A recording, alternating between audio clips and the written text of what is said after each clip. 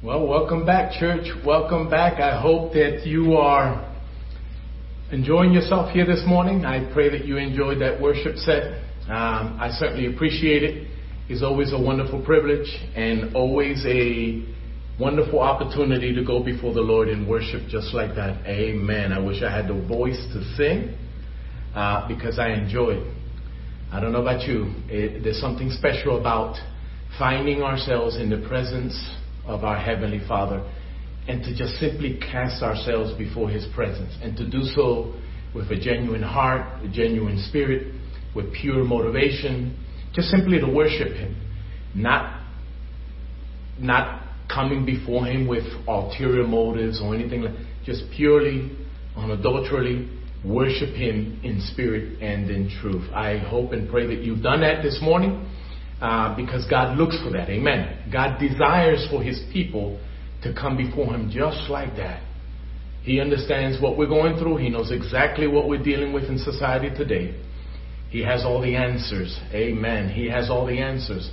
And if only we as His people can come to that place where we can just simply yield ourselves completely to Him, He'll do amazing things in our lives.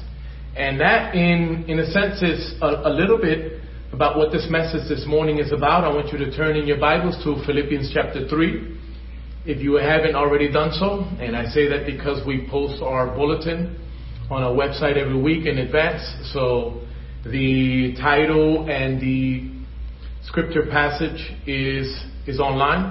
And you always have access to that resource in advance. And also, if you did take a peek at that bulletin, you probably took note that today is little Estrella's birthday. Amen. So most of you, I think, know Estrella. She is our dear brother Otto's daughter. We certainly love that family. And if you have access to the chat right now, she's listening in. She actually chatted this morning. She said, Pastor Rick, can you pray for me because today is my birthday? So she's watching right now. So if you can, why don't you just take a quick moment right now and send her a happy birthday. Maybe sing to her. I'd love to sing to her, but I don't want to make that mistake. I don't want to chase anybody away with my raspy voice. So I'm not going to sing happy birthday. Estrella, happy birthday. We love you. Thank you so much for being a part of our church family. We certainly appreciate you, and I pray that you enjoy the chats, the chatting that's going to take place right now on your behalf. Anyway, the title that I have for you this morning, church, is Validation and Endless Pursuit, or better yet, Self-Validation and Endless Pursuit. And this morning we're going to be coming to you from Philippians chapter 3. We're going to be reading verses 1 through 16. But by way of a preface, if I can do so right now and for the next few moments, this is just simply a simple response from me concerning this particular passage related to a dilemma that I believe to be at the core of society's problems today. We know there are a lot of issues, but if we took the time as believers, at least in light of what the scriptures teach us concerning the real problem that exists in society. Yes, I understand that it goes back to sin. The reason society is the way that it is because of sin. But let's be specific about certain things. And validation or self-validation is probably at the core of why the world is in the condition that it's in today. So today we're going to delve into that just a little bit in my simple way. I'm not an expert, to say the least. But I'm going to just simply try to give my thoughts on what it is Paul was addressing in Philippians chapter 3. At least one of the aspects, one of the things that he was talking about, trying to unpack in Philippians chapter 3. Self-validation. It means to recognize or affirm the validity or worth of a person or their feelings or opinions. To cause a person to feel valued or worthwhile. It seems innocent enough, doesn't it? But it's not so innocent when we factor in the fact, I'm thinking of a verse in Jeremiah 17:9, I believe it is. It says that the heart is desperately wicked. The heart is evil above all things and desperately wicked. Who can know it? So even though this definition of self-validation, it seems innocent enough, when you factor in the nature of our heart, and the fact that it is wild, to say the least, we find that at the end of the day, we will always choose to validate ourselves by a standard that is contrary to the Lord's. This morning, in a few moments, perhaps after the passage that we read, we're going to go back to the beginning. We're going to just briefly discover from Genesis chapter 3. We're not going to necessarily read anything there, but I want to take your thoughts back there because this is where it all went wrong. Amen. We're talking about the garden experience and the original sin and what it did to mankind.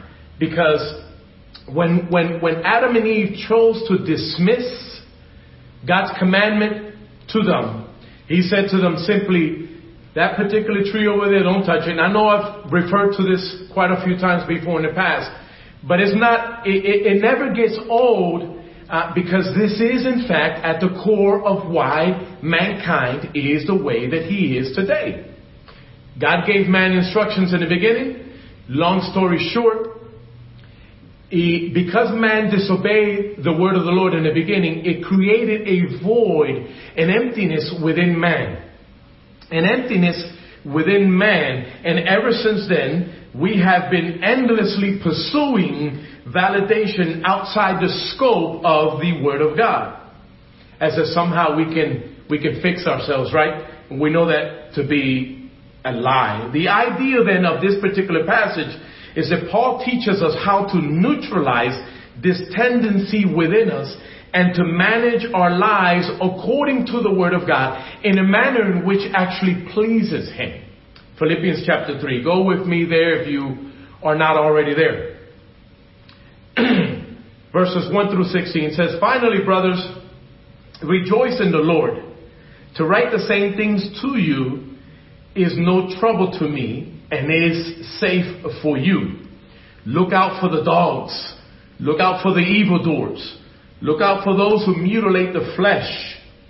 For we are the circumcision who worship by the Spirit of God and glory in Christ Jesus and put no confidence in the flesh. Though I myself have reason for confidence in the flesh also. If anyone else thinks he has reason for confidence in the flesh, I have more. Circumcised on the 8th day, of the people of Israel, of the tribe of Benjamin, a Hebrew of Hebrews, as to the law, a Pharisee, as to zeal, a persecutor of the church, as to righteousness under the law, blameless.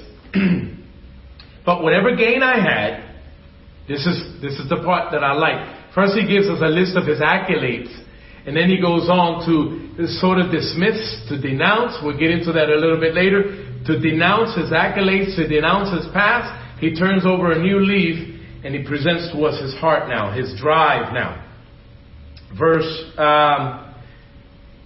He says, but whatever gain I had, I count it as loss for the sake of Christ. Indeed, I count everything as loss because of the surpassing worth of knowing Christ Jesus, my Lord. For his sake, I have suffered the loss of all things and count them as rubbish or garbage. Your version, one of you may have a version that reads garbage. In order that I may gain Christ and be found in him, not having a righteousness of my own that comes from the law, but that which comes through faith in Christ, the righteousness from God that depends on faith, that I may know him and the power of his resurrection, and may share in his sufferings, becoming like him in his death, that by any means possible I may attain the resurrection from the dead. Not that I have already obtained this or am already perfect, but I press on to make it my own, because Christ Jesus has made me his own. Brothers, I do not consider that I have made it my own, but one thing I do, forgetting what lies behind and straining forward to what lies ahead. I press on toward the goal for the prize of the upward call of God in Christ Jesus. Let those of us who are mature think this way. And if in anything you think otherwise, God will reveal that also to you. Only let us hold true to what we have attained. Amen. Certainly we pray that God may add blessings to the reading of His Word. Why don't you go before the Lord in prayer with me once again? Amen. We're also going to take this opportunity to pray for our dear little sister, Estrella. Father, once again, we just simply come before you with joy in our hearts. We certainly thank you so much, Lord God, for this precious passage, for the Word of God, and for allowing us the opportunity to not just to simply read it, but to understand it and to intentionally desire for you to make a difference in our lives by way of the truth of your Holy Scriptures. Father, we believe it's the unadulterated Word of God. It is our life source. It is your Word, Lord God, and we need to hear from you this morning. May you speak clearly to us. May we understand in our hearts and in our minds what it is you desire to say to us concerning this topic of validation, or concerning this topic of self-validation. What does it mean, Lord God? What direction are we moving in? What is it that we need to walk away from this particular passage, from this particular lesson? What do you want us to understand? Are there any hazards? Are there any dangers that we need to be mindful or aware of concerning this topic? We certainly pray for this understanding this morning. I pray for your people this morning, Lord God. I pray for ultra sensitivity to your Spirit this morning. I pray for an ultra sensitivity to your Word this morning, that you may make a difference in the lives of your people, in the lives of everybody tuning in this morning to this particular service live. We thank you so much for everybody. And Father, we pray at this time for our dear little sister Estrella. It is her birthday. We pray, Lord God, that you may bless her in a very, very, very special way. We pray that you may bless her father and her mommy and the rest of her family as well. We thank you so much for these things, Father God. We pray this in the wonderful and mighty name of Jesus Christ. And God's people say, amen, amen, amen. Here's a question for you. When was the last time you used or heard the word self-esteem? That's one of those phrases, one of those phrases or words that we hear in society a lot nowadays, especially if you visited a psychologist, a shrink, a doctor, etc., or just simply delved into your textbooks in school. We hear this a lot, self-esteem. Did you know that particular phrase is rooted and grounded in self-validation? This is what we're going to try to unpack here this morning. Obviously, not all validation is bad. Not at all. Just off the top of my mind, I'm thinking about King David and how during certain times of his life, especially during that season in his life when King Saul was pursuing him, and quite literally King Saul was looking to destroy him, was looking to kill him in no uncertain terms. And so it was during that time when King David was producing a lot of his psalms. And the Bible tells us, in fact, that quite explicitly that he was encouraging himself. But there's a difference between that type of encouragement and the encouragement or the self-validation that we're going to be talking about here this morning.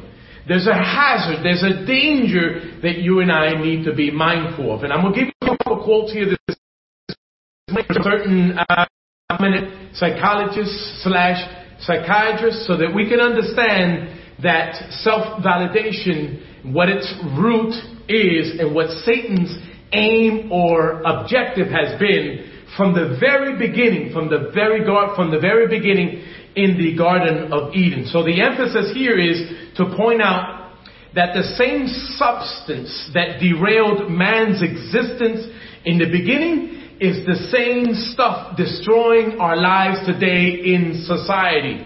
Self-validation. And if you don't already know, self-righteousness is at the heart of self-validation.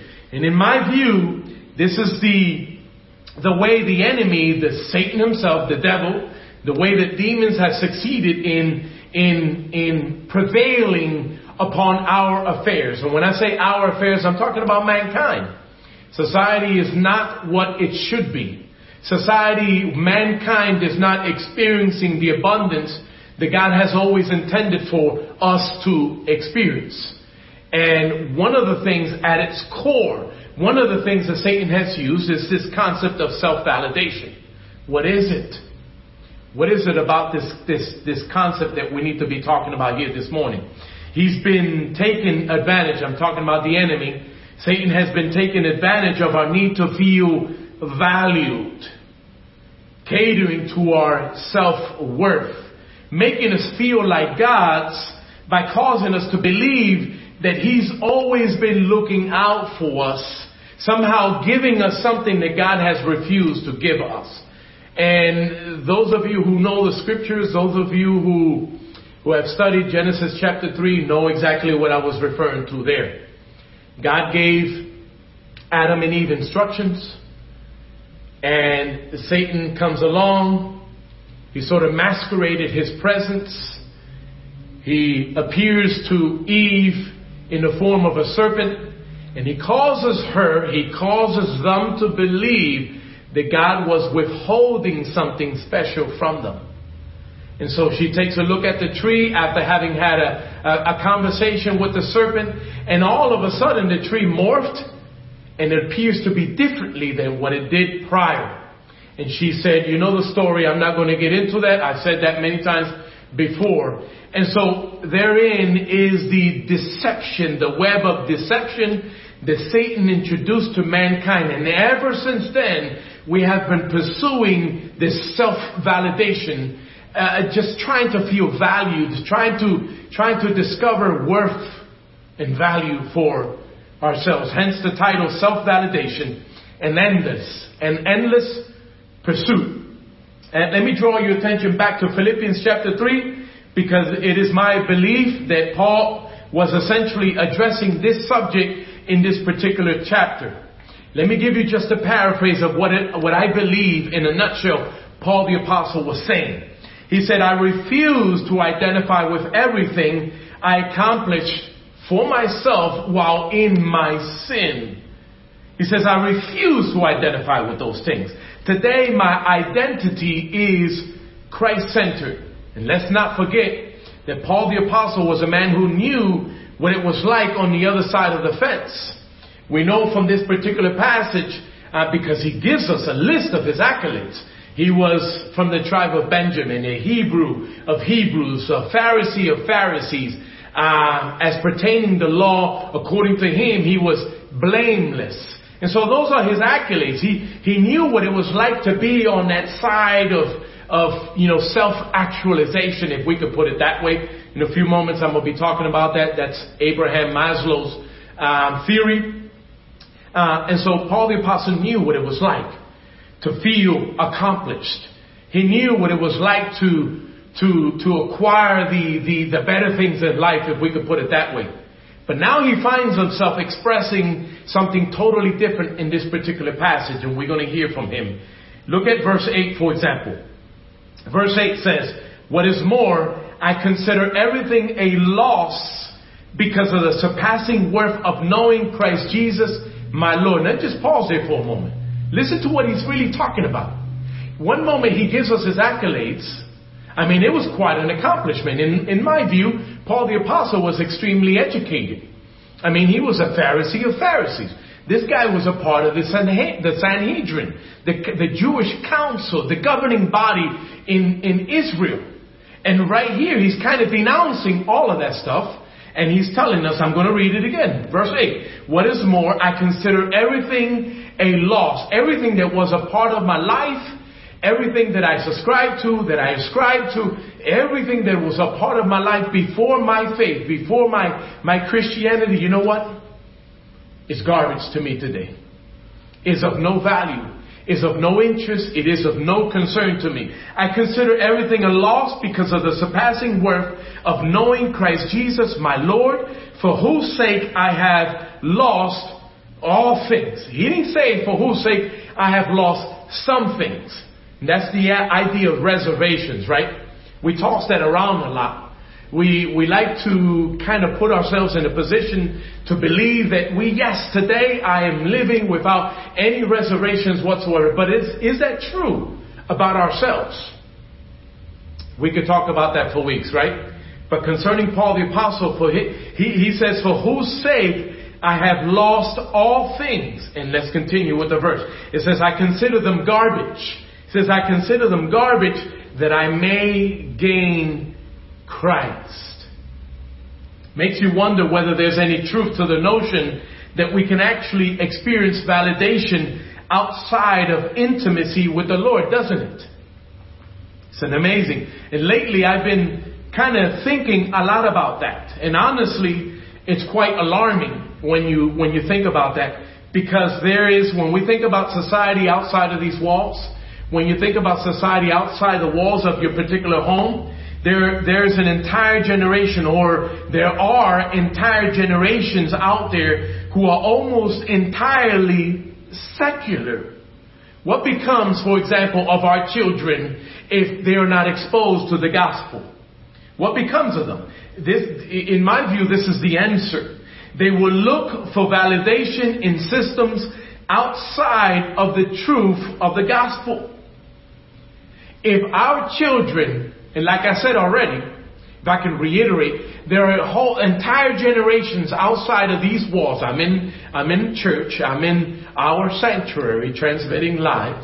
There are entire generations outside of these walls who have not been exposed in some meaningful way, that is, to the truth, the unadulterated truth of the gospel of Jesus Christ. And what becomes of them? What becomes of them? And this is what I believe Jesus Christ was referring to when he says, quote, in Luke 18:8, if you want to write that down, he says, when the Son of Man comes, will he find faith on earth? When the Son of Man, referring to himself, when the Son of Man comes, will he find faith on earth? We're talking about self-validation here this morning. We're talking about a dilemma that exists in society today that began way back in the beginning in Genesis chapter 3. We're going to unfold this. Got a couple questions for you. How validated do you feel this morning? What is the source of your confidence today? While it is, I stated this already, while it is okay for you and I to encourage ourselves in the Lord, it is important to note that all self-validation apart from the security of knowing Jesus is extremely dangerous. And I want us to consider this in a few moments. I want you to take a journey with me across the scriptures. I don't want you to turn to any of the passages. I'm going to go through this relatively quickly, but I want you to take note of the chapters that I'm going to give you from the Word of God. That way you can look to them a little bit later, do a little research a little bit later. Beginning with Genesis chapter 3, we've talked about that for a few moments already this morning. Adam and Eve, obviously they lost sight of the commandment of God, the commandment that God had given to them. And they ended up, I want you to make note of this, because they ended up, after they rebelled against God, they ended up covering up their shame with leaves. They ended up covering up their shame with leaves. That is where self-validation was introduced to us in the scriptures. That's what I told you. It goes all the way back to the very beginning. Self-validation. They dismissed the voice of God. They dismissed the word of God. And what remedy, what solution, what resolve did they have after that? Here it is, they for the first time, mankind had experienced a separation, if you will, with God, between themselves and God. There was a void that was created on the inside of them, and so they had to resort to kind of fulfill themselves, to cover themselves. And Scripture tells us that they covered themselves with leaves. Secondly, and by the way, that was Genesis chapter 3, if I didn't give that to you. And make a note of this passage. In 1 Samuel chapter 15, we're going to talk about, just for about a minute, King Saul. As we know, King Saul was the first king that God had placed over the nation of Israel. And God had given him instructions about how to handle a particular nation or a particular people known as the Amalekites. And God had given King Saul just simple instructions. He told him in no uncertain terms, I want you to go and I want you to destroy them. Man, woman, child, and beast. I want you to destroy everything that breathes concerning the Amalekites. And what we know from scriptures is that yes, Saul went out, he ventured out to destroy the Amalekites, but he did not kill everyone or everything. According to scripture, he saved the king himself of the Amalekites. And he saved the best animals. For whatever reason, right? He saved the best animals. And when he was confronted in verse 11 by Samuel, God said to Samuel, I regret, this is a quote, I regret that I have made Saul king over Israel. And so what did Samuel do? Well, he was following God's instructions. He wanted to confront King Saul. And after being confronted, King Saul denied his sin. And in verse 14, Samuel says to King Saul, what then is this bleating of sheep in my ears? Or the lowing of cattle that I hear. Of course, he was talking about the noise that the sheep were making, the noise that the cattle was making. He was listening to this.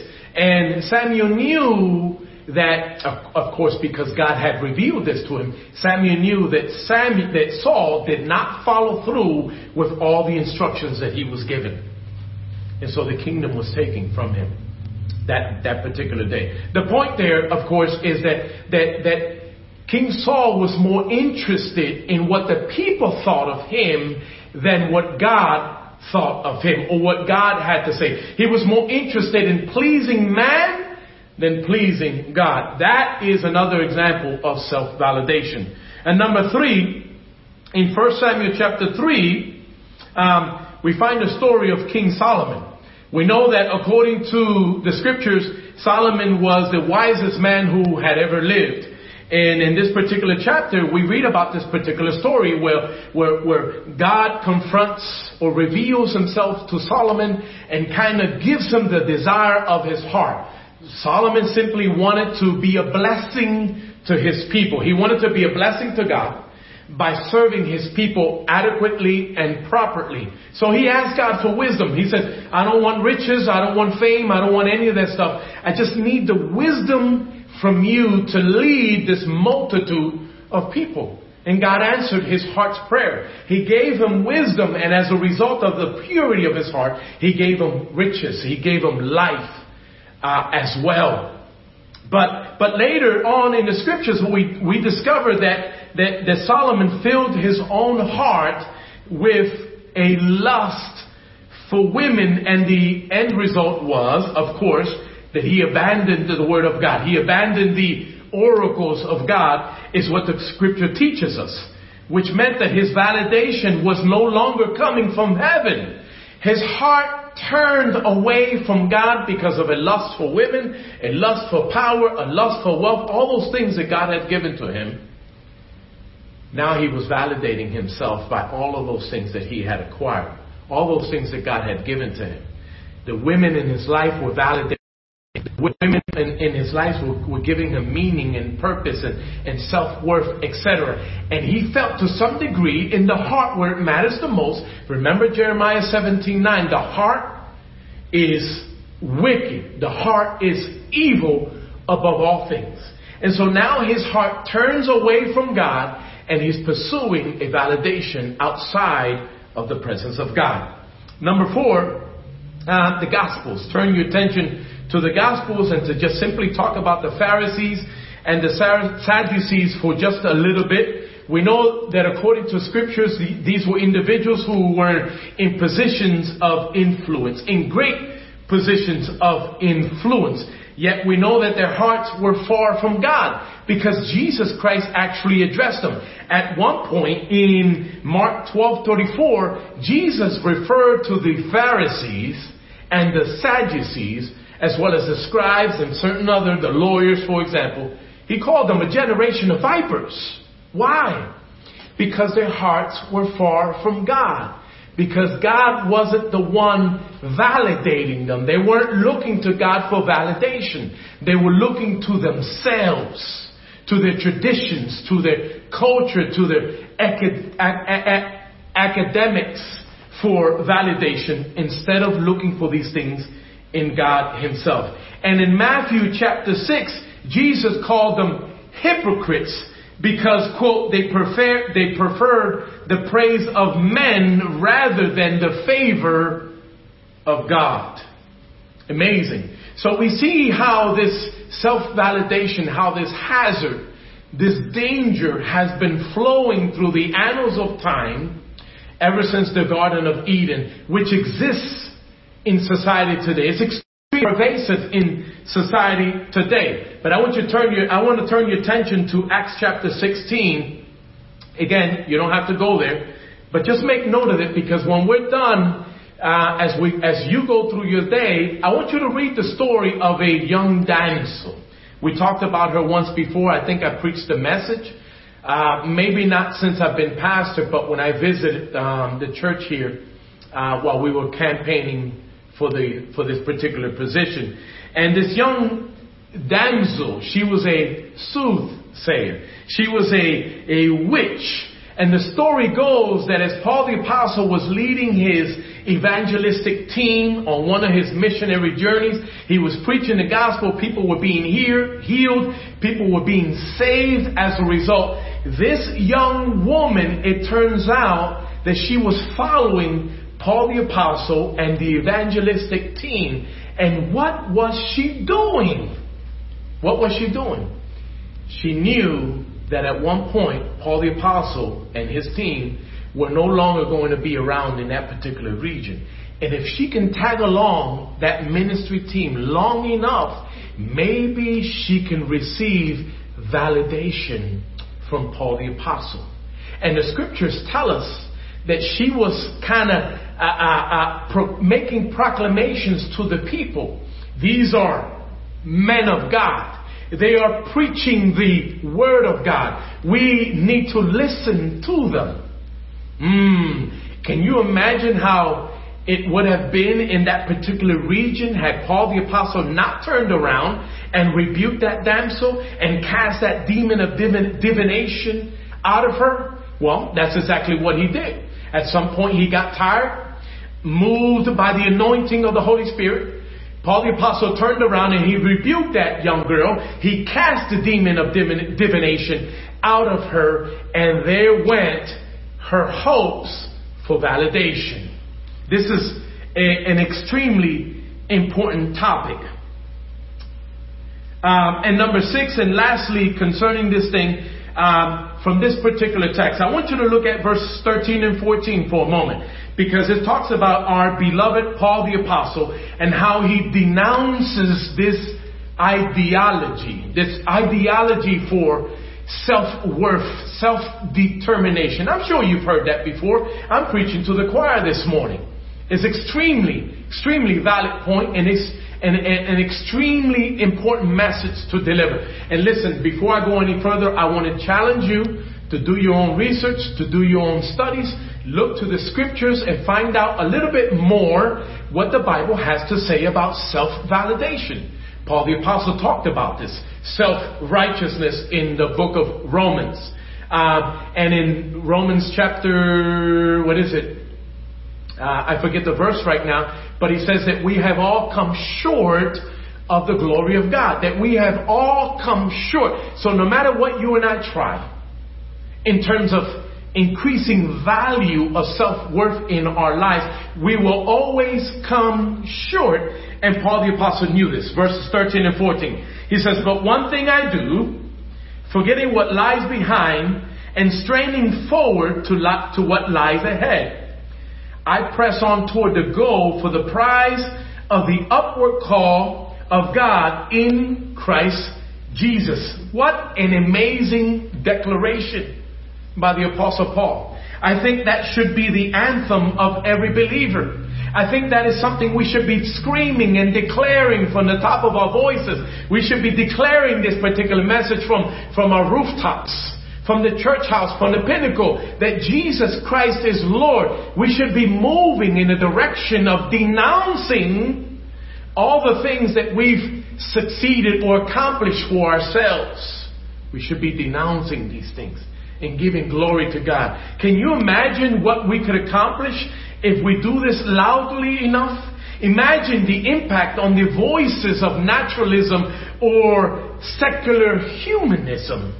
Because these are the philosophies that govern society today. You know that, right? Make note of that. Naturalism and secular humanism. Make note of that. And I challenge you for this week, do a personal study on those terms alone. You will be surprised what you discover. Listen to this one particular quote from a prominent psychologist. And I'm not going to give you her name other than to say Dr. P. Let's just refer to her as Dr. P. And I quote, "You need to take loving action on your behalf based on what is loving to you, on what is your highest goal. In order to do this, you need to be devoted to learning to see yourself through the eyes of your higher self rather than through the eyes of your ego-wounded self." And I continue with her quote. She goes on to say, "You need to tune into the wisdom of your higher self to know what is loving action toward yourself and others. To know what is loving action to yourself and others." I don't know about you, but that sounds like New Age to me. "Your inner child," she continues, "will not know that he or she is important to you if you do not take loving action on your own behalf. Eating well, getting enough sleep and exercise, speaking up for yourself with others without blame, creating a balance between work and play, moving yourself toward doing work you love, and so on." If that doesn't sound like New Age, I don't know what will. And yet that's the kind of stuff that we find in classroom textbooks around the world. In fact, that's the kind of stuff that I hear coming across pulpits from here, preachers here in the United States and across the world. Listen, I'm going to digress from that. This message is not about bashing preachers and stuff like that, but it's so true because that's the same message I hear from many preachers today. Have you ever read the book, The Purpose-Driven Life? I digress and I leave that to your imagination. Here's another quote from another prominent psychologist. "We know that believing in yourself and accepting yourself for who you are is an important factor in success, relationships, and happiness, and that self-esteem," did you hear that? "And that self-esteem plays an important role in living a flourishing life." She continues, "It provides us with belief in our abilities and the motivation to carry them out, ultimately reaching fulfillment as we navigate life with a positive outlook." That is Dr. C.A. Those are her initials, Dr. C.A. It seems to be simple and innocent enough, doesn't it, when you listen to that sort of stuff? And you'll be surprised how we're absorbing that kind of information all day long. No matter what programming you tune in on television, no matter what music you listen to, especially if you're enjoying secular music. Listen, I don't entirely oppose all secular music, but most of it, probably all of it, contains this sort of philosophy embedded in it. And when we absorb this all day long, at the end of the day, Would it surprise you that we begin to display these sensitivities that are not necessarily sanctioned by the scriptures, by the word of God? We begin to delve into this thing where we need to self-validate. Let me go on. Abraham Maslow was a psychiatrist, a psychologist that's really famous. He wrote a lot of textbooks. In fact, when I went to college, I studied business management. And it was his philosophy that was embedded in all the textbooks, all the business textbooks that I read for the few years that I went to college. Over and over again, Maslow, Abraham Maslow. And he developed Maslow's hierarchy of needs. And it's a pyramid, if you will. And on the bottom, he talks about all the basic needs that we're supposed to be striving for. And of course, at the heart of it is self-sufficiency, self-righteousness, self-determination, self-validation. He says, he teaches that we are responsible for creating our own self-worth. And that if we are not fulfilled, if we're not satisfied with ourselves, it's because we're not doing a good job at validating ourselves. Are you listening to me this morning? That's New Age. That's Hinduism. That's Buddhism at its heart, at its core. And it's the error that goes all the way back to Genesis chapter 3. I'm trying to warn you this morning of this particular voice that is so pervasive in society today. If you and I are not careful, this sort of information will draw our hearts away from the truth of Scripture. And I'm trying to tell you that Philippians chapter 3, Paul the Apostle, he denounces this ideology. He denounces it. Maslow, he talks about peace with the universe. And in his teachings, when you look at it really good, like I have done over the years, especially when I was in college, we find in it traces of Aleister Crowley's teachings. I would love to talk about Aleister Crowley. Put that name down on your notes. You do the research. Aleister Crowley. And for more on this information, if you haven't already done so, I want to strongly encourage you. I found it recently on YouTube. Of course, I purchased the DVD before they released it onto YouTube. But there's this wonderful project that was done by a man by the name of James Jaeger. And his documentary is called Cultural Marxism, The Destruction of America. Listen, I strongly encourage you to look that up. Again, Cultural Marxism, The Destruction of America. That's the title of the documentary. It'll help you to understand a lot deeper of what I'm talking about here this morning and what is happening to our institutions here in the United States. Anyway, let's get to the passage, right? Point number 1. Let's talk about what does Paul encourage us to consider from this particular text. It's not complicated. I'm not going to try to reinvent the wheel here. You already know that about me, right? I just don't try to do that, right? It's simple. When I study the Word of God, no matter where I'm at in the Scriptures, from Genesis to Revelation, the pattern is the same in terms of what God gives to His people in terms of what we should apply, what we should be applying to our lives so that we can be the children that God desires for us to be. And the same thing applies here to this one particular passage. Look to verse 1 with me, because this first point is devote ourselves to what is true. Devoting ourselves to what is true. Thank you, Tim. I went through one bottle already, and my producer just gave me another bottle of water. Tim Lansing, he's our producer. Devote ourselves to what is true. Look at verse 1. It says, finally, my brothers, rejoice in the Lord. To write the same things to you is no trouble to me, and it is safe for you. Two things I want to highlight from that particular voice. Number 1, Paul the Apostle encourages us to rejoice in the Lord.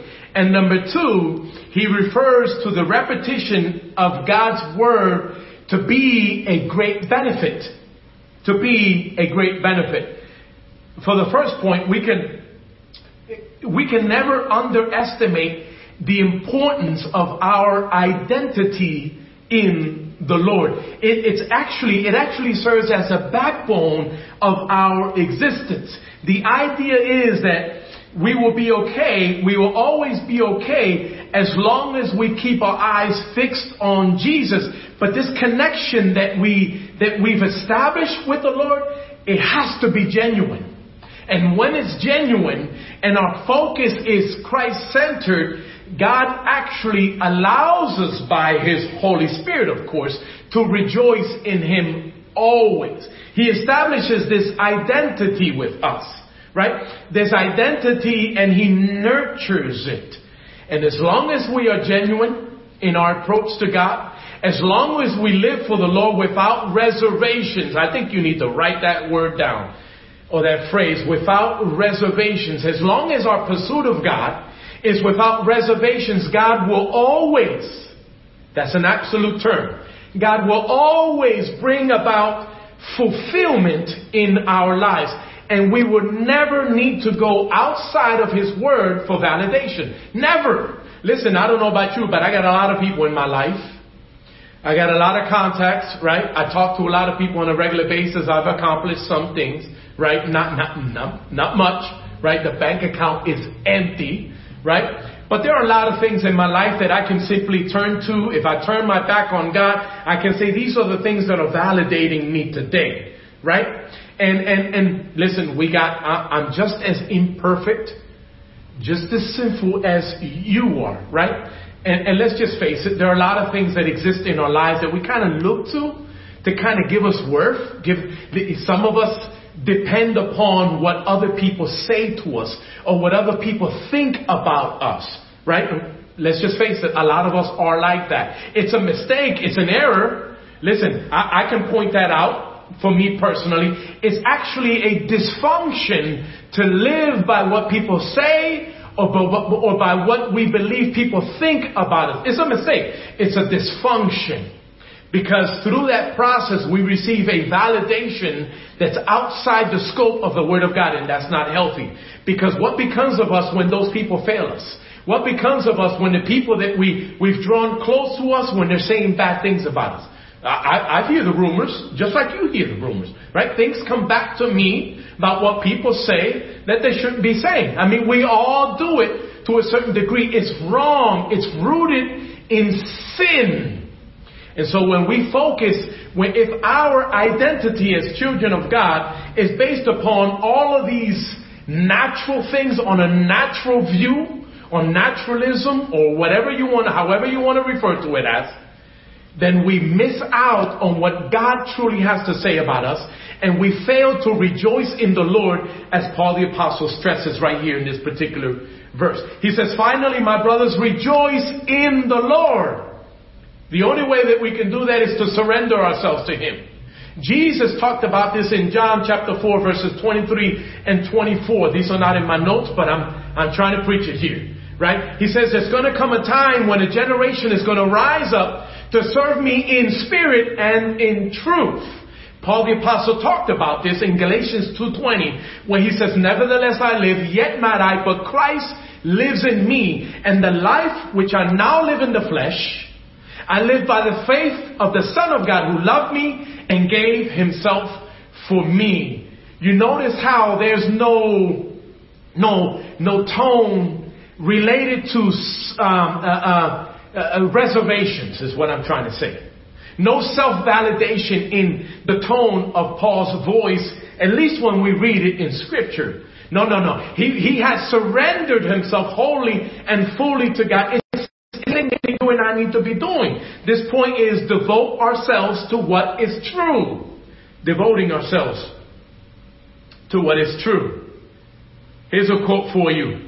Remember to always put God first in your relationships, in your marriage, and in your home, because where there is Christ, your foundation will always remain solid. Author unknown. I looked it up, I saw it, but there was no name attached to it. And it's amazing. It's amazing what becomes of our lives when we just surrender ourselves over to God. And if there were ever a season in our lives when we should live without reservations, it is right now. I don't know about you, but there might be a bald spot right there someplace because I'm pulling my hair out. This quarantine is driving me insane. I said this once before. I got to tell you again because it's so real and I'm trying to get over it. I think I'm being a little too hard on Wolfie, on my dog, right? Because he stares at me, because he has this, he depends on me. He loves me. I care for him. I'm with him all the time. And so he loves that. He's so personal. He's got personable. He's got to be close. He's got to be sitting on my lap. And this quarantine is driving me so mad that I'm taking it on him. I'm not abusing him. No, I'm not yelling at him. He doesn't hear. He lost his hearing, so he wouldn't hear me anyway. It'd be a waste of time. But I'm not treating him the same way I used to in my heart because of this quarantine. And so more than ever before, I've had to look to the Lord to validate me, to give me worth, to give me a strong sense of meaning and purpose. I need it now more than ever. But that's just to the first point of this verse 1. There's a second portion that Paul stresses here. And it's the Christian standard is the Word of God. The Christian standard is the Word of God. Listen to verse 1 again. He says, to write the same things to you is no trouble to me and is safe for you. By the way, I think I'm reading from the NIV. I said I think because I got it. I typed everything out on my notes. And I don't remember which version. I think it's the NIV, if I'm not mistaken. Anyway, nowhere in Scripture, we're talking about the second half of this point, number 1. Nowhere in Scripture are we encouraged to believe that we can live outside the scope of the Word of God and experience fulfillment. You will never read that idea in Scripture. Quite to the contrary. If we want fulfillment, we have to look to the Word of God. The Word of God, the Bible, is our lifeline. It is our ultimate resource. It's our compass. It leads us, it guides us, it instructs us in the direction that we should go in. It's the source of our spiritual vitality. I love that word. It's the source of our spiritual vitality. And there's never been a time when man has trifled with its contents and walked away without total regret. Have you ever met somebody, encountered somebody, or heard about someone who kind of dabbled in the Word of God and kind of mixed it up and confused it, or somebody dabbling in clear false doctrine or false religion, and what that person's life looks like today as a result of that? Listen, at the end of the day, there will be nothing but regret if we trifle with the Scriptures. If we look to validate ourselves by utilizing a standard outside the Word of God, there is none. There shouldn't be any. And I know to some of you, I'm preaching to the choir. I know that. I know that, right? I might be even wasting my time to some degree. But that's not the case for everybody listening in. And in my heart, by the Holy Spirit, I know that.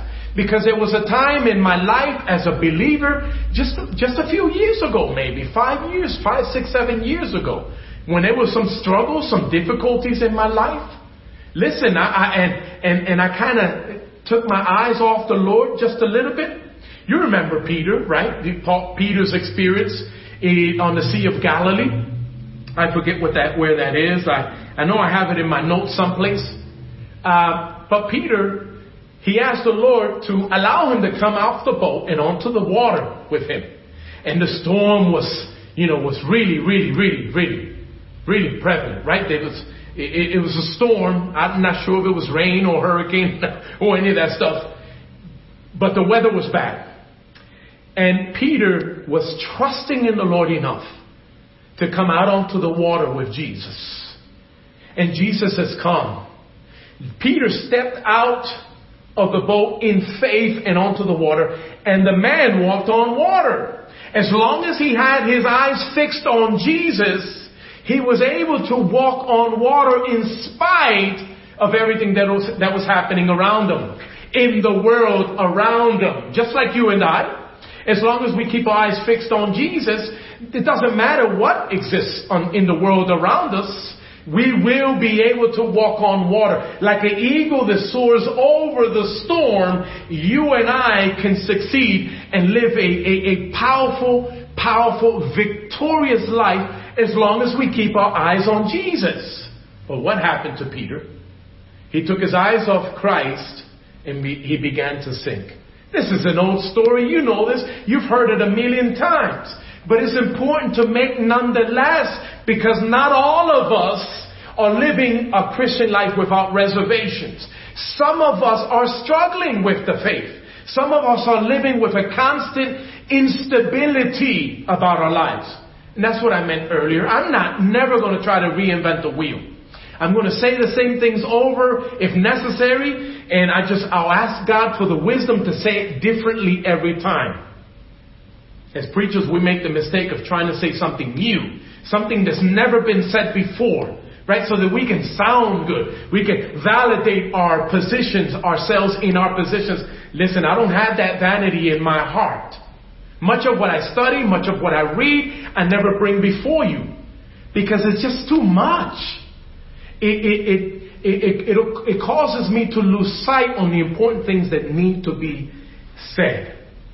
Anyway, Paul says concerning the Word of God that it is to be used for teaching, for rebuking, correcting, and training in righteousness, that the man of God may be perfect or mature, thoroughly furnished unto all good works. You want to live the right way? You want to do the right thing?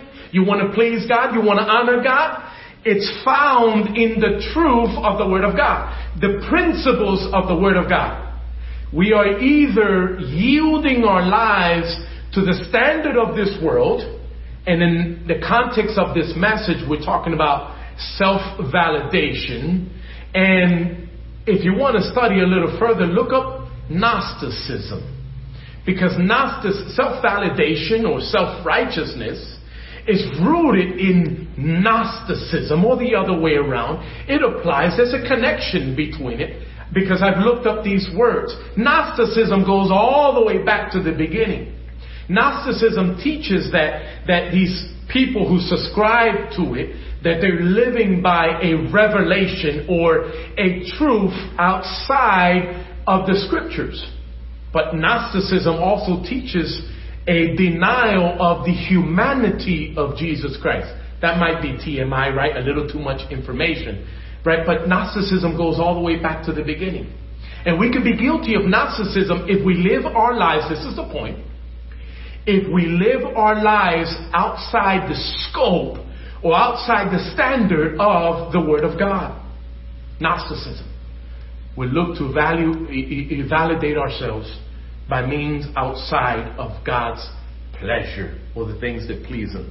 Anyway, the verse that I quoted to you before, that was 2 Timothy chapter 3, verses 16 and 17. Point number 2,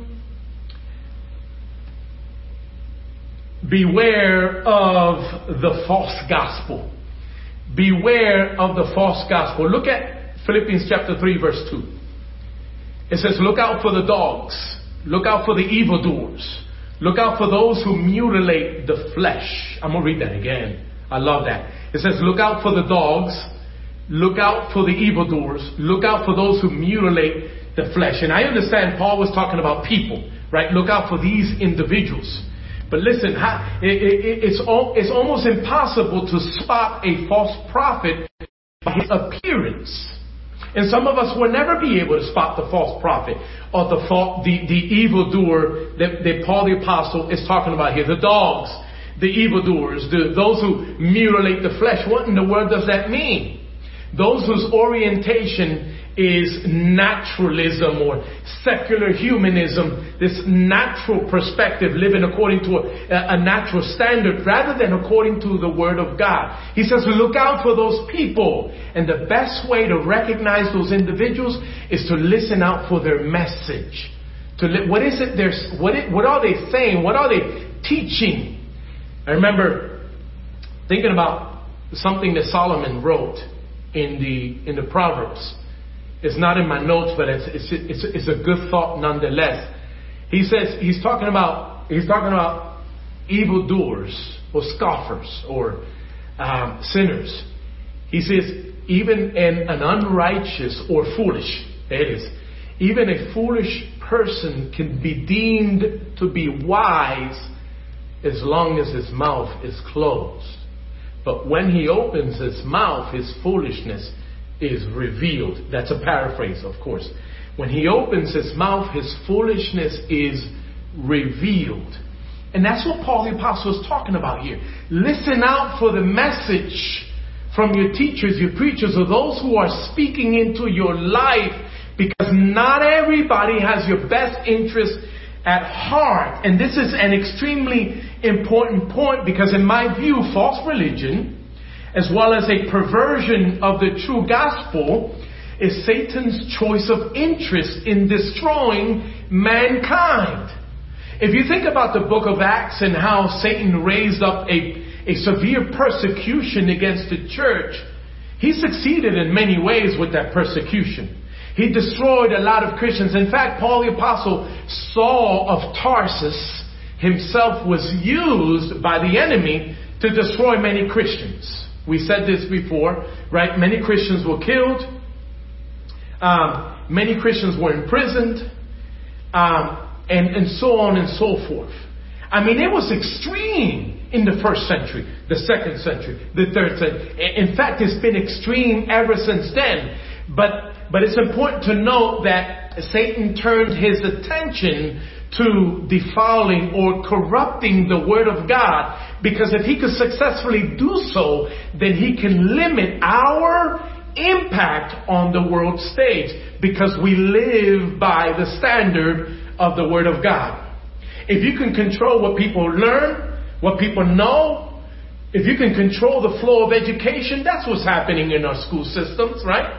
The information our students are learning in schools has been corrupted in so many different ways.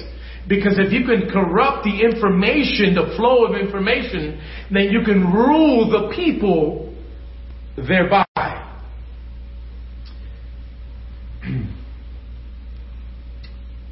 For the sake of time, I'm just looking at my notes so that I can move along. I want you to go to Galatians chapter 1. I want you to see something with me. Galatians chapter 1. I want you to look at verse 6 with me. Remember, this point is beware of the false gospel. Beware of false teaching, of false doctrine, of false preachers. And beware of this philosophy that we've been talking about in this message, this self-validation, this stuff that flows from Eastern mysticism. Did I say that before? No, I didn't say that, but I'll say it now. It flows from Eastern mysticism, from Hinduism and Buddhism, this feel-good message, this seeker-friendly message that's so pervasive in society today. It's wrong. Listen to Galatians 1:6. I am astonished that you are so quickly deserting the one who called you to live in the grace of Christ and are turning to a different gospel. Paul the Apostle was contending for the faith against so many different false preachers in the first century. I mean, he was always moving about trying to correct what people were listening to, what people were subscribing to. He would leave a particular region, a particular village, a particular area, and someone will come in and fill the void and preach something that was totally different from the message that he had delivered to them. Look at Galatians chapter 2, verses 3 to 5. 3, 4, and 5. Galatians 2. Go with me.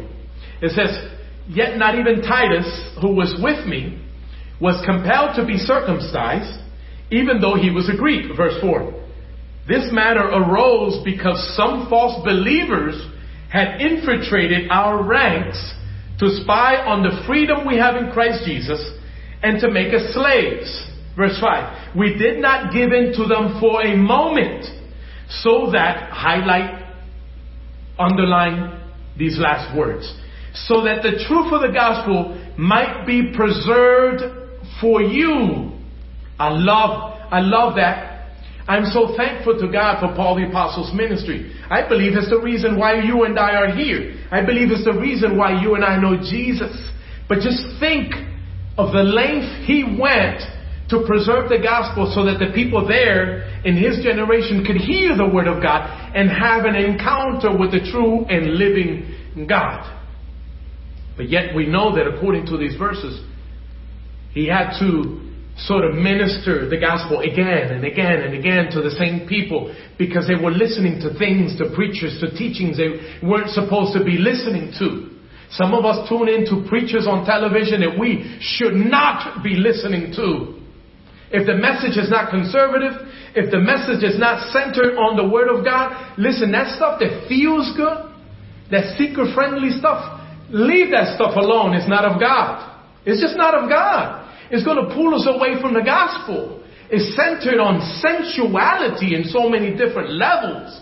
Self-validation is all aimed to make you feel good and to draw you away from the principles of the Word of God. I'd love to throw some names at you right now, but I'm resisting. I'm not going to do it. I'm not going to do it. Galatians chapter 3, verse 1. Galatians 3 verse 1. He says, "O foolish Galatians, who has bewitched you that you should not obey the truth, before whose eyes Jesus Christ has been evidently sent forth, crucified among you?" Let's unpack that just a little bit, because it's important. He says, who has bewitched you? Jesus Christ was persecuted. Some of you are responsible for it. He says, talking to the people, not you. He was crucified before you. You know it. You've seen it. You heard it. You were there. You know what he preached. You know what he taught. The gospel, the truth. He lived a physical life. He was God in the flesh. In the flesh. And yet, after Jesus Christ was crucified, a philosophy, a teaching started to make its way into the church. It's called Docetism. D-O-C-E-T-I-S-M. Did you get that? D-O-C-E-T-I-S-M. And Docetism teaches that it denies the humanity of Jesus Christ.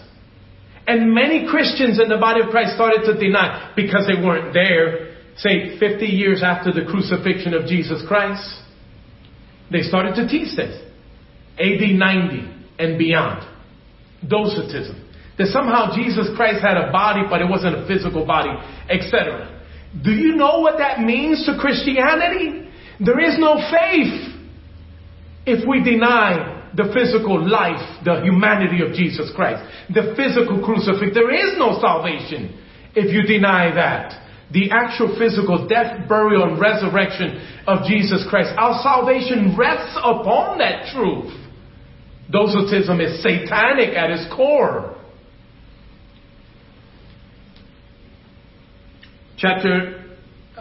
Point number 3. I'm going to move on. Point number 3. In this particular point, it has to do with stripping away from our lives the stuff that is tainted with misinformation. The stuff that's rooted in the flesh and that doesn't please God. Because there's so much that we've absorbed here, there, and everywhere that's just so tainted. Remember, we're talking about self-validation. Information is tainted with all the wrong things that somehow we need to learn how to regurgitate. Because what I'm going to show to you right here from these successive verses is that Paul learned how to do exactly that. He considered his life before he came to Jesus. He shared his accolades with us in this one particular passage. But he regurgitated everything he was, he used to be, he stood for. Everything about his previous life, he gave it up. He surrendered it for the truth of the gospel. This third point is spring cleaning me. Spring cleaning me. We'll talk about that in a few moments. But look to me. Verses 7. Philippians chapter 3. Verse 7. It says, "But whatever gains to me, I now consider lost for the sake of Christ. What is more, I consider everything a loss because of the surpassing worth of knowing Christ Jesus, my Lord, for whose sake I have lost all things. I consider them garbage that I may gain Christ and be found in Him, not having a righteousness of my own that comes from the law, but that which is through faith in Christ. The righteousness that comes from God on the basis of faith. I want to know Christ. I want to know Christ. This point is spring cleaning me. And let me just simply draw your attention to a tradition that has existed in this country for a very long time. I don't know how long. Longer than I've been alive, that's for sure. Longer than we've been alive. And it's called spring cleaning, right? Just simple as that. Spring cleaning. It's a tradition, right? During this time of year, right now, tens of millions of people, for whatever reason, they look to their drawers, their closets, their counters in their homes, their apartments, etc. And this is a season where we start to gather things, the excess stuff, the fat in our homes, if we could put it that way. And we start to get rid of stuff, right? We start to sell some things. This is where swap meets, or back east we call them flea markets, right? We take things we either give it away or we try to sell it. And nowadays it's a little more efficient to do this because we got apps like, what's that app? OfferUp and things like that. You just simply take a picture of something that you want to get rid of, like the shoes that you have. My wife Brenda is listening right now. All those sneakers, I'm gonna put you on blast. All those sneakers that are taking up all that space in the closet. Take some pictures of those things. Listen, put them up. OfferUp. And those shoes, you women that are listening to me, all those shoes, I'm helping the men out of this congregation. And God knows all those pocketbooks. Why? Listen, just take a picture of that stuff, put it on OfferUp, and sell it. You're going to make some money. It's spring. Sell some of that stuff. Put some money back in your bank account. Anyway, that's what we do, right? In spring, we clean out our houses. But I want you to take that same concept and apply it to, it's funny, right? But take that same concept and apply it to our spiritual lives. This point causes us to weigh in the balance everything related to our lives. Stuff that not only serves to grant our enemy certain privileges into our affairs. We yield our lives in that way. We end up corrupting ourselves. And so this passage is wonderful. This point is necessary and it's extremely important. Spring cleaning me. In fact, we have a family friend back east. Her name is, oh my goodness, Eileen Price. Eileen Price. She wrote a good book. It's titled Spring Cleaning Me. I encourage you. Go on Amazon. Pick up that book. You need to read that book. It's extraordinary. Eileen Price. The book is titled Spring Cleaning Me. So this is where I got the information for this, at least for the title of this point. That is, Paul says, talking about Philippians chapter 3. Paul says, I used to be a Pharisee of the Pharisees.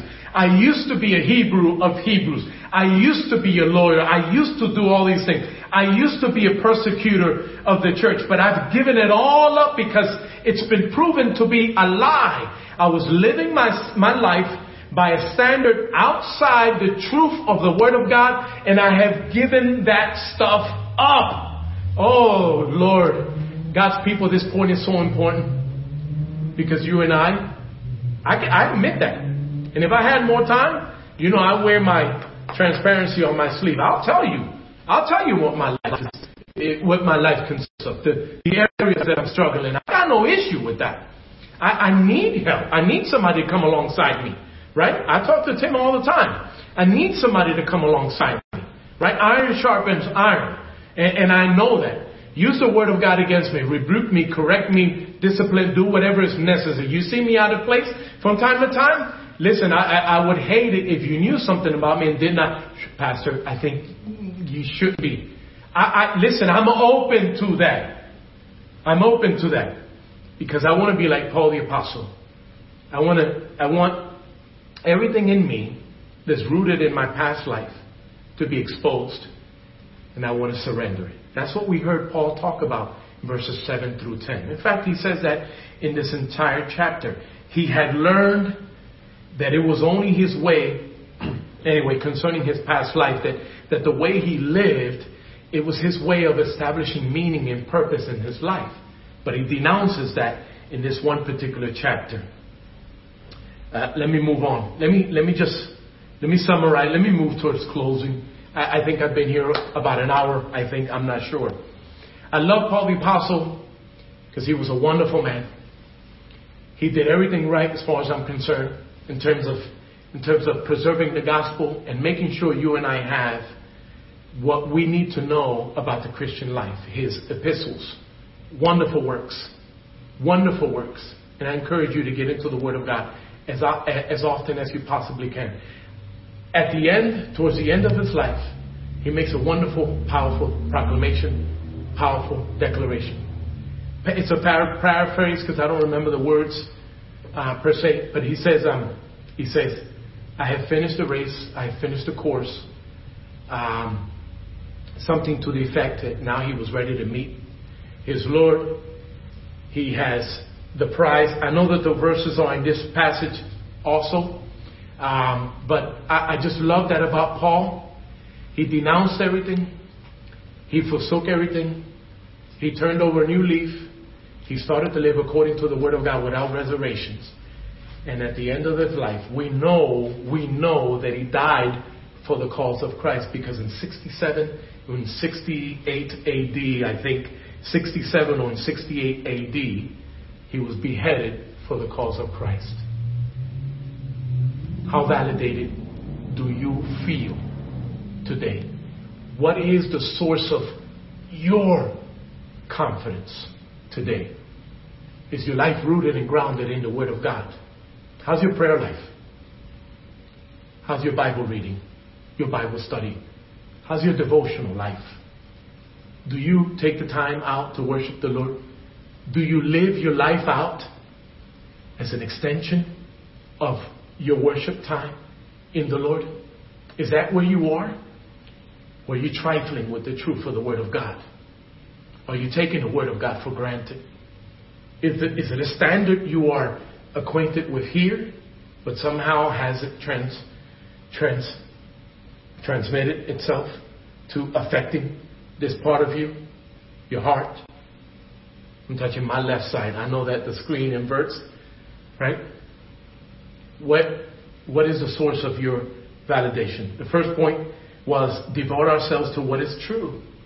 It means that we need to pursue the face of God like never before, because these days are evil. These are evil days. There's nothing glorious about this season in that natural sense, right? Or in the moral sense. Yes, internally, this is the best season because I know Jesus, right? But in terms of what exists in the world today, these are evil times. Have you ever watched the movie Courageous? The one thing that's the question that's asked in that movie, where are you, men of courage? I want to challenge you men listening to me right now. I want to challenge you deacons. I want to challenge you elders that are watching right now. I want to challenge all the men. Where are you, men of courage? What is your source of validation? What is your source of validation? Are you living for the Lord? Have you given yourself wholly and entirely to Him? Are you allowing Him to use you today? I challenge you to rise up and allow the Lord to use you today. There's no work in the body of Christ that's insignificant. None whatsoever. There's no such thing. I challenge you women as well to rise up and serve the Lord. Let us fulfill His assignment for our lives. The second point was beware of the false gospel. Beware of counterfeits. This requires discernment because it's about more than just simply recognizing false religions. It's about the gratifications of the flesh as well. Satan will use all means necessary to interfere with our service to God. Beware of the false gospel. And lastly, spring cleaning. It's not just about transforming our houses, our homes, by getting rid of things. It's about denouncing our old way of life. It's about turning over a new leaf. It's about solidifying our relationship with the Lord and moving forward in spirit and in truth. I encourage you, church, to live your life discerning between the flesh and the spirit. Paul said, and I'll close with this, have no confidence in the flesh. Verse 3. Philippians 3, verse 3. Have no confidence in the flesh. He repeats it, reiterates it in verse 4 as well. Have no confidence in the flesh. This is what Christianity is all about. This world, forgive my French, but this world is going to hell in a handbasket. We need to rise up and serve the Lord. We need to be distinct. We need to be different. We need to serve the Lord. Let's pray. Father, we thank you so much for your word today. We thank you so much for the emphasis on validation. But the type of validation that comes from you, the worth, the value that comes from you and from you alone. Help us, Lord God, to look to you. Help us to look for answers, for all the answers that we need in life. In you, in the Word of God. Help us to surrender ourselves over to you. I know, Lord God, this is something that I repeat all the time. But Lord, it's necessary. And this is what you put in my heart every time. Father, help us to yield our lives over to you. Help us to devote ourselves to you, number one. And secondly, help us to beware of the false gospel. Help us to be vigilant, as Peter says to us. To be sober, to be vigilant. Because the adversary, our enemy, walks about like a lion seeking whom he may devour. Help us, Lord God, to be faithful to the Word of God. To know the Word of God so that we can thereby recognize what isn't true. And then lastly, help us, Lord God, to sanctify ourselves. This concept of spring cleaning. To get rid of some things that are unnecessary in our lives. To tie up our shoelaces. To put our belts on properly. To raise up our pants where they're supposed to be. To dress properly. To do, metaphorically speaking, Lord. To live the way that we're supposed to be living. To make a difference in this world that we live in. Father, I thank you for this. And we pray in Jesus' name. And God's people say, amen, amen. Anyway, church, thank you so much for tuning in today. Thank you to all my friends and family members back in Philadelphia. I know some of you are watching. Bobby Joe is probably watching. Chrissy's probably watching. My buddy Michael Offett is probably watching. My mother is probably watching. And so many others are probably watching. I love you. I miss you. Hope to see you one day very soon. Hope to see you, church, one day very soon. And just as a reminder to the elders and the deacons, please remember. I haven't gotten an email response from some of you. Please remember this coming Tuesday. Tim is going to set up a Zoom session for us to meet together. Please look out for that link. We need to talk about, need to lay out a plan for reopening the church. As you know, we don't know when it's going to happen, right? We know what the president has stated. He wants the churches, he considers churches to be essential, right? But listen, we're waiting for our Governor Newsom here in the state of California. We know that some churches are defying the rules and the guidelines and the regulations. And some of you, I know, would like to move in that direction. We want to be wise. We want to be vigilant, but we want to be wise. Okay? So we're not going to open up necessarily next Sunday. We don't let us, church, be patient with us. Let us talk about that, please. Elders, deacons, together, please, this Tuesday, 7 p.m. Look out for the link. Join me in a Zoom session. Also tentatively for the following, for next Monday, not tomorrow, it's Memorial Day. For next Monday, I'd like to meet via Zoom once again. And please look out for this week. This week, we want to meet Tuesday via Zoom, but maybe Thursday, maybe Friday, if we can slip it in. Please. Look at your inboxes for these links. I love you, church. Love you with all my heart, with all my mind, my soul. Love you with all my strength. I'll be talking to you soon. Okay? God bless.